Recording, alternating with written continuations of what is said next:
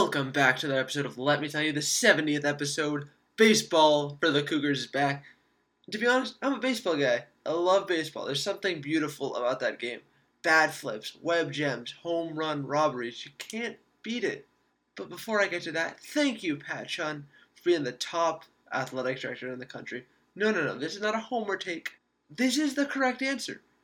The easy answer is Alabama, Ohio State, because they win in football. They win in other sports. But no. I am here to help you. They have the big donors. We don't have big donors up in Pullman. We don't get the $100 million donations that these other schools get. We're the poor kids in the Pac-12, and that's okay. That's who we are. But let's talk about Pat Chun. Hats off to him. Every single coach he brought in has a similar philosophy. Kyle Smith, Cammy Etheridge, and obviously Brian Green, the baseball coach. And this is all culture changes. Now, at first, when I heard this, I assumed it was cliche and nothing more, but boy, was I wrong. We had to tear this program down to the studs to really see the issues, to fix it. We had a foundational issue, but now we don't have it anymore.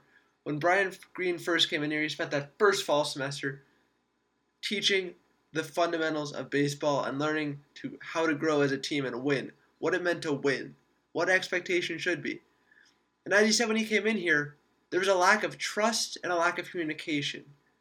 And you know what that first semester did? It resulted in a 9-7 record, the last 9 games going 7-2, which for those of you who don't understand the context of that was 2 wins away from Marty Lees' record in his last year, our previous baseball coach. And then on top of that monumental shift on the field, this guy goes out with his fantastic recruiting staff, comes back with a 29th ranked recruiting class in the nation, top in the Pac-12, above Oregon State. Yeah, that's right, the Beavers, who won a national championship in 2018. The top JUCO class as well, junior college class for those who don't know.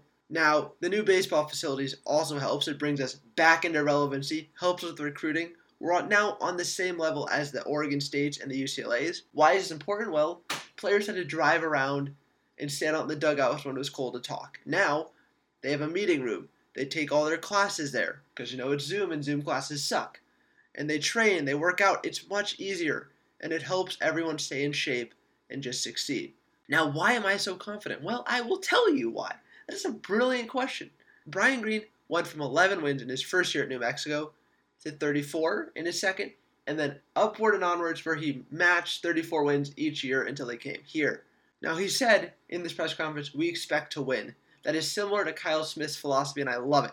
I know we do. We have the Cougs versus everyone philosophy, how we're the ugly stepchild of the Pac-12, which we are. But you know what? Let's ditch that moniker, and let's just be winners. Why do we have to be the underdogs all the time? I don't want to be the underdog. Sure, it's a great story, but don't you want to be Duke? Don't you want to be Alabama? That's fun. I'm sure that's a blast. Now let's get to what everyone came here for, the lineup and players. So Brian Green said at the press conference, one of the strengths of this team, which I wholeheartedly agree with him, is the depth of the pitching staff, which is shocking to me because A.J. Block, our dominant starter, who is a friend of the podcast, came on the podcast, good interview, signed a contract with the Royals last year.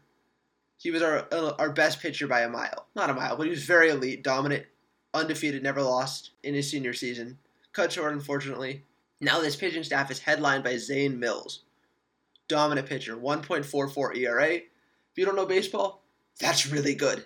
Now he should be the Friday night starter. And then what is also interesting is Brian Green said there will be about 10 to 12 other players who will pitch, which is great.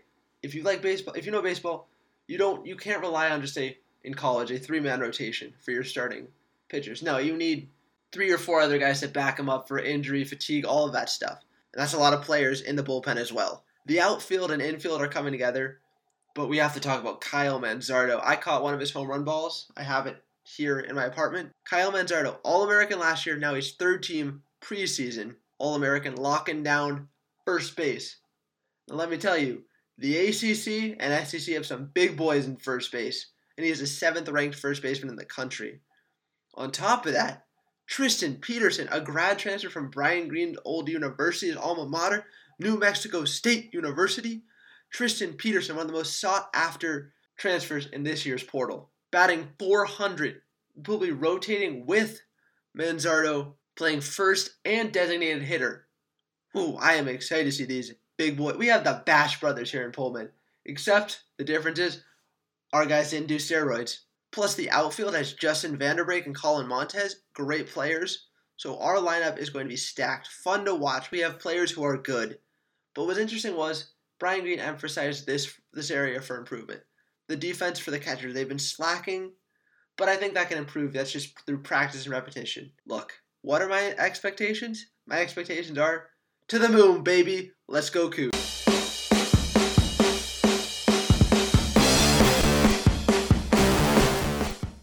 Listen, I love Walker, but he looked like he was 18 or 19. He looked like a young guy. Ben, you should have done this guy right. What, I get him a stripper? What do you want me to do you should here? buy him a drink. I get him a prostitute? What were you